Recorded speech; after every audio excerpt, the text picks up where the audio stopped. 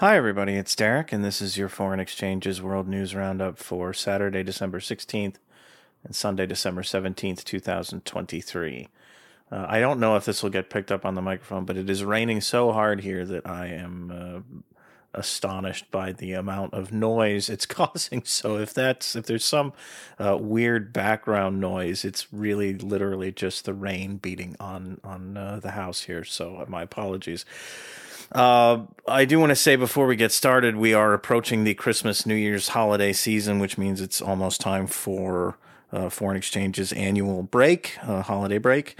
Those of you who have been around this newsletter or American Prestige or just me for the last few months know that this has been a fairly challenging year for me on a personal level, and I do have some family issues to address over the holidays. So my plan at this point is to pause the newsletter after Tuesday night's roundup. That's a bit earlier than I would probably do it in a normal year. And I will resume, hopefully, a normal schedule on Sunday, January 7th. If there are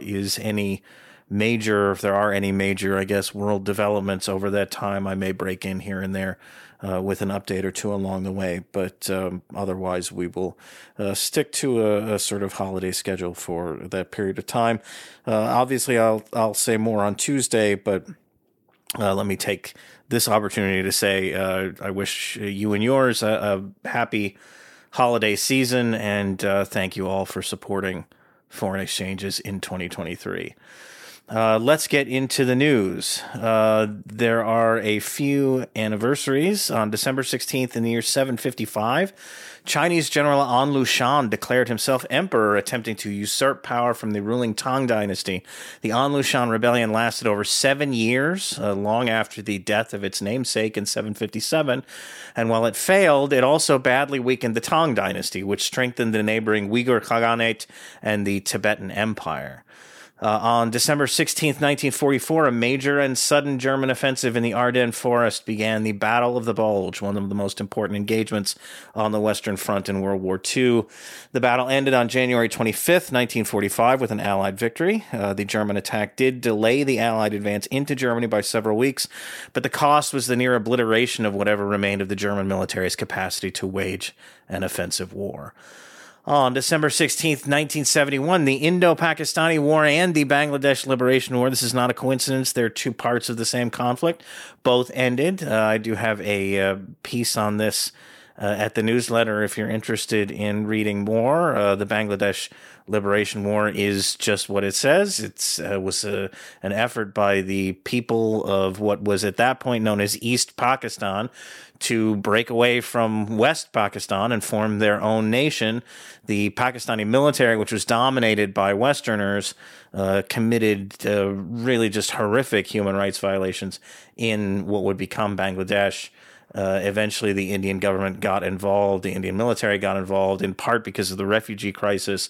And the war was over shortly after that. The Indian military just pummeled the Pakistanis and forced a fairly quick end to the war. If you're interested in this from the perspective of U.S. Cold War history, you probably know that the Nixon administration with good old Henry Kissinger, the dear departed Henry Kissinger, made the shall we say, expected decision, I guess, the normal way of things for the United States in the Cold War, to back the human rights violators in Pakistan against the Bangladesh liberation movement and against the Indian government. The Soviet military did move naval assets into the Bay of Bengal, where the U.S. Had moved an aircraft carrier to try to kind of shut the Indians down. The Soviet Union then moved its own assets into the Bay to shadow the Americans, and basically they seem to have canceled each other out, and the Indians were able to have free reign. On December 17th, 1398, another event in South Asian history. This is the date of the Battle of Delhi, where the army of the Turco-Mongolian warlord Tamerlane basically committed one of the worst war crimes in history. I don't mean to be glib about it, although it was a long time ago. But Timur is known for a couple of things. One of them is his just impressively brutal reputation for killing people and having no compunction about killing innocents, warriors, people who had already surrendered, and all manner of folks. And this was no exception. The sack of Delhi by Timur's forces is one of the most violent incidents in Indian history, maybe one of the most violent incidents in all of world military history. He turned his army loose on the city. It looted anything that wasn't nailed down and killed.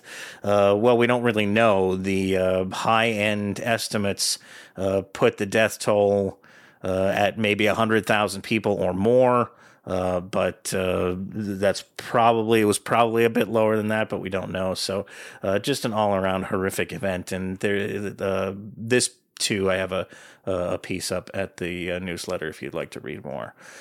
On December 17th, 2010, a Tunisian street vendor in Sidi Bouzid named Mohamed Bouazizi set fire to himself to protest mistreatment by corrupt municipal authorities. Public outrage over Bouazizi's death sparked the Tunisian Revolution, which in turn sparked the Arab Spring movement, or at least helped to spark the Arab Spring movement. Moving on to the news, we start in Israel-Palestine in the Middle East, where, on a positive note, the Israeli government on Sunday began for the first time allowing aid trucks to pass through the Kerem Shalom checkpoint to enter Gaza. This is from southern Israel. As I've mentioned previously, this is a significant step in terms of increasing the amount of humanitarian aid that can get into the territory. Opening Kerem Shalom creates a second channel for aid trucks in addition to the overcapacity Rafah checkpoint. And unlike Rafah, which was built mainly to handle foot traffic, this checkpoint was actually designed for heavy trucks. The benefits of opening Kerem Shalom, of course, are barely more than window dressing in the face of continued sustained Israeli bombardment across Gaza and the military or IDF operation in Khan Yunis. None of that diminished over the weekend. However, the weekend also brought indications that talks have resumed around another ceasefire prisoner release deal. Israeli Prime Minister Benjamin Netanyahu reportedly dispatched Mossad Director David Barnea to an unspecified location in Europe late Friday to meet with Qatari Prime Minister Mohammed bin Abdurrahman Al Thani on that subject. The Qatari government has since confirmed the talks are underway, and according to Israeli media, another such encounter in Europe is forthcoming. Egyptian officials have said that Hamas leadership is open to the idea as well, though the two sides are not yet on the same page.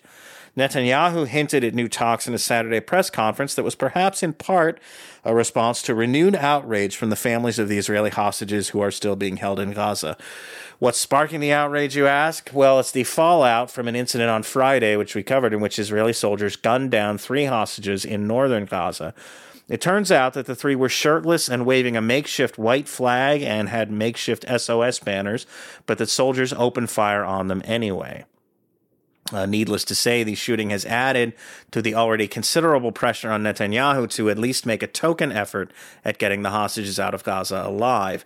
Friday's incident has been characterized in media as accidental or a mistake, but in reality it's a fairly expected outcome of an IDF operating posture that tells soldiers to shoot first and ask questions later or never. Soldiers only bothered to check the bodies in this case because of questions about their appearance. The IDF considers all of northern Gaza a free fire zone under the presumption that Gazan militants could pose as civilians, and anyway, the Israeli government told people to evacuate the area weeks ago. It would, and regularly does, open fire on Palestinian civilians, so the potential for an Israeli hostage or 2 or 3 to wind up being killed in those circumstances is fairly high. Israeli officials can claim in hindsight that Friday's incident violated the IDF's rules of engagement as they have, but had these been 3 Palestinians, I doubt they would be saying anything at all. In other items, steady IDF violence in the West Bank continued through the weekend as well. A major Israeli operation in the northern city of Tulkarm left at least 5 Palestinians dead on Sunday, at least 2 of them killed in IDF drone strikes. Israeli soldiers reportedly blocked ambulances from reaching wounded people amid the fighting. Israeli soldiers killed at least 3 Palestinians in 3 separate incidents, including one in Tulkarm, on Saturday. Israeli forces have now killed nearly 300 Palestinians in the West Bank since the October 7th militant attacks. The IDF announced on Saturday that its siege of Kamal Adwan Hospital in northern Gaza was over. According to Israeli officials, the IDF took some 80 prisoners from the facility and recovered weapons. It also allegedly used bulldozers to massacre a crowd of civilians, some of them wounded, who were camped outside the hospital. This story hasn't been confirmed, but there's enough video of it circulating online to qualify as smoke from the proverbial fire. The Palestinian Authority says that it's demanding an investigation. If you hadn't already guessed, the hospital itself is reportedly in ruins in the wake of the siege. And the IDF announced on Sunday that its personnel had discovered a very large Hamas tunnel wide enough to accommodate vehicles positioned very close to the Erez checkpoint on the northern end of Gaza. Assuming this is accurate, this tunnel was almost certainly used during the October 7th attacks. The discovery of a structure this large, located so near to a major Israeli security outpost, is going to raise new questions as to how exactly Israeli military and intelligence services were spending their time prior to October 7th, because clearly they weren't keeping a particularly watchful eye on Gaza. In Syria, Syrian military shelling killed at least 7 people and wounded another 6 in Aleppo province on Sunday, according to the Syrian Observatory for Human Rights.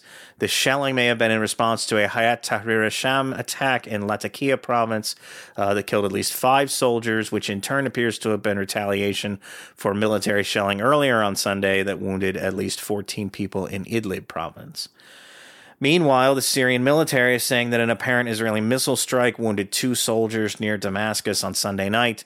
This story broke fairly late in the day, so there may be additional information available by tomorrow's roundup. In Yemen, the U.S. and UK navies said on Saturday that their vessels had collectively shot down 15 drones in the Red Sea, all presumably launched by the Houthi rebels in northern Yemen. The Guardian's Patrick Wintour reported on Sunday that the Biden administration is set to unveil a new expanded coalition of nations committed to monitoring shipping traffic through the Red Sea region in response to the ongoing wave of Houthi attacks.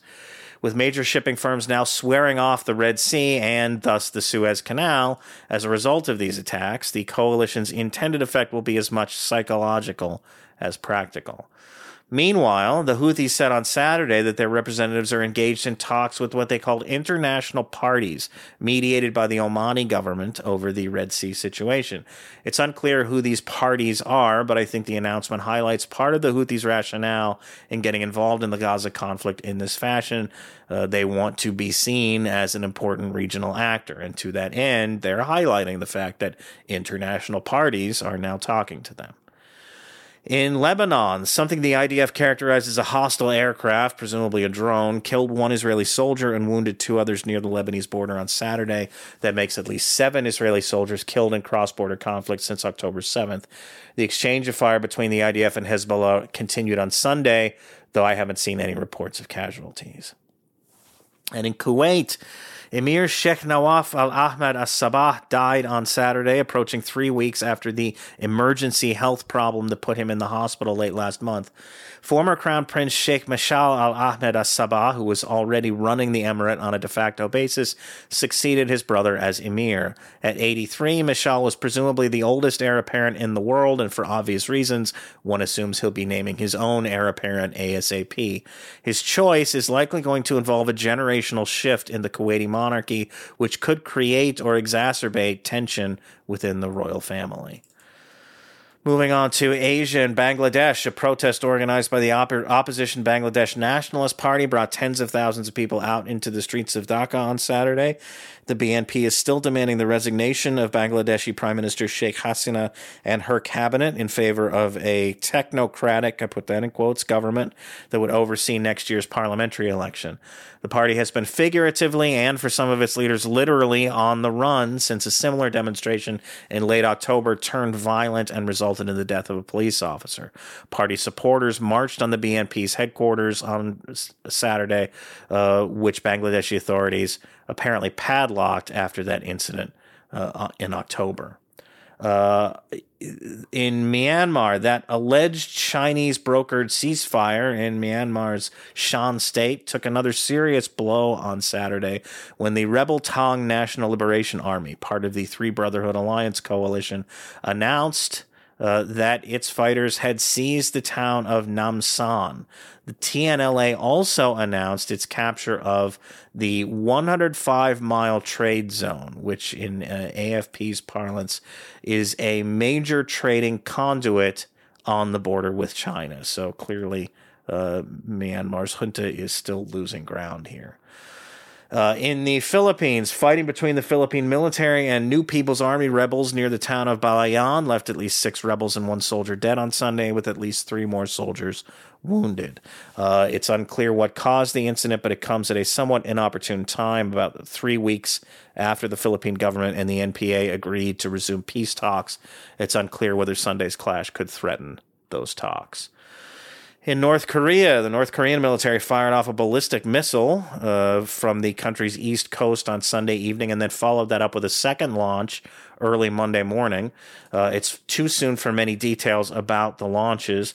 The South Korean military has been warning that Pyongyang might be ramping up for a test/demonstration of an intercontinental ballistic missile, and the second launch may have been just that, although right now reports are only saying that it involved a long-range ballistic missile of some kind. In announcing the Sunday evening launch, North Korean media blamed the U.S. and South Korean governments, which it lambasted as military gangsters, for provoking regional tensions. It cited the arrival to South Korea on Sunday of the U.S. nuclear-powered attack submarine USS Missouri. The U.S. and South Korea also held a meeting of their bilateral nuclear consultative group on Friday that doesn't appear to have been well received in Pyongyang. On to Africa and Sudan. The Rapid Support Forces group continued to assail the hitherto peaceful Sudanese city of Wad Madani over the weekend as the Sudanese military attempted, not very successfully it seems, to blunt the RSF's advance with airstrikes. Because the military-RSF conflict hadn't reached Wad Madani, the city had become something of a safe haven for Sudanese civilians displaced by fighting in the Khartoum region to the north. Presumably many of them were among the thousands of people who fled the city over the weekend amid the RSF offensive. The Chadian government on Sunday declared 4 Sudanese diplomats persona non grata and expelled them from the country in response to recent accusations from the Sudanese military that Chad has been assisting the RSF. The Sudanese military did likewise with 3 Chadian diplomats in retaliation. In Chad, voters went to the polls on Sunday to consider a new constitution in a referendum that will mark the first real stage of the country's transition back to nominally civilian rule. Chad's ruling junta has clearly put its finger on the yes side of the scale, so I don't think there's much suspense as to the outcome, though official results may take some time. And in the Democratic Republic of the Congo, a number of Congolese political and militia groups, including the M23 militia, met in Nairobi on Friday to unveil something that they're calling the Congo River Alliance. I'm not entirely clear as to its mission, but the new group was clearly not welcomed by the Congolese government. It has recalled its ambassadors from Kenya and Tanzania and has summoned Kenya's senior diplomatic representative in Kinshasa to lodge a complaint. The East African Community Bloc's headquarters is in Tanzania, which appears to be the reason the DRC recalled that ambassador. Meanwhile, just days before the DRC's December 20th election, 2 candidates for parliament were killed on Friday, one in a shooting match in South Kivu province and the other in a shooting in North Kivu province. Violence from partisans across the political spectrum is one of many factors threatening to upend Wednesday's vote. On to Europe and Russia. The governor of that country's Belgorod Oblast, Vyacheslav Gladkov, reported via telegram on Sunday that the village of Trebreno was under attack by Ukrainian forces, rather. The right-wing they are sort of Russian. Sorry, I'm getting off track. The right-wing paramilitary Freedom of Russia Legion, which is based in Ukraine but is a Russian partisan group, later claimed responsibility for the attack, which it said targeted a, quote, platoon stronghold of Russian troops, end quote, without indicating whether it had actually resulted in any casualties and or damage. Gladkov's statement indicated some damage to local houses and a power line, but no casualties. The previous day, he'd reported multiple attacks in the province, probably by Ukrainian drones. Speaking of Ukraine and speaking of those strikes, they were part of a substantial exchange of drone fire over the weekend. Vasily Golubyev, governor of Russia's Rostov Oblast, reported a large number of Ukrainian strikes overnight that apparently targeted the Russian military's Morozovsk air base. Sorry, my Russian is not great, as you might know. A Russian drone strike, meanwhile, in Ukraine killed at least one person overnight in the Ukrainian port city of Odessa, and Russian shelling later on Sunday killed at least one man in Ukraine's Kherson Oblast. In Serbia, meanwhile, that country's snap parliamentary election on Sunday went about as expected, with the ruling Serbian Progressive Party, or SNS, winning what appears to have been a pretty overwhelming victory. While final results aren't available yet, a sampling of ballots already counted gives SNS around 46% of the vote, double the 23%, its main opposition, Serbia Against Violence, or SPN coalition, received. If that's accurate, SNS should hold a sole majority in the new parliament, though it will presumably take on coalition partners to cushion that majority. The party also appears to have won a narrow victory over SPN in the Belgrade municipal election. While the parliamentary outcome was never in doubt, there was some question as to whether SNS could hang on to control of the Serbian capital. In the Americas, in Chile, that country's constitutional referendum on Sunday also seems to have conformed to polling, with voters roundly rejecting a draft constitution regarded as even more conservative than the country's current Augusto Pinochet promulgated charter. Nearly all of the votes have been counted, and no took just under 56% of the vote. Chilean President Gabriel Boric, who tried and failed to pass a much leftier draft in a plebiscite last year, and whose presidency has been in limbo ever since, has said that he has no intention of trying a third time to replace the 1980 Constitution. In Colombia, the National Liberation Army, or ELN, that country's largest active rebel group, announced on Sunday that it's giving up kidnapping for ransom as a tactic under the rubric of its current ceasefire with the Colombian government. So if the ceasefire goes, I guess kidnapping will be back on the menu. The parties had another negotiating session over the weekend as part of their long-range peace process and may have discussed ELN's kidnapping a couple of months ago of the father of Colombian football star Luis Diaz. That incident didn't do much for ELN's public image, and the backlash may have contributed to the decision to give up the practice. It's unclear whether the group intends to release the 38, give or take, people it is currently believed to be holding. And finally, in the United States, responsible statecrafts Artin der Simonian and Ben Freeman point to the extensive lobbying operation that has muted the reaction in both Europe and the United States to recent events in the Southern Caucasus, and I'll read you the introduction to their piece. Senate Foreign Relations Committee Chair Ben Cardin, Democrat of Maryland, recently sent a letter to Secretary of State Antony Blinken urging him to get tougher on Azerbaijan for its, quote, brazen campaign of ethnic cleansing in Nagorno-Karabakh, end quote. This follows an earlier statement from Cardin shortly after Azerbaijan's September lightning offensive against Nagorno-Karabakh that called for the U.S. to, quote, halt security assistance to Azerbaijan, end quote, and increase humanitarian support for the 100,000 ethnic Armenians who fled en masse from Nagorno-Karabakh. As of this writing, neither of those things has occurred, and the Biden administration has done little to address Azerbaijan's military aggression. While there are undoubtedly myriad reasons for the U.S. government's lukewarm response, one possible explanation is one of Washington's oldest pastimes, lobbying.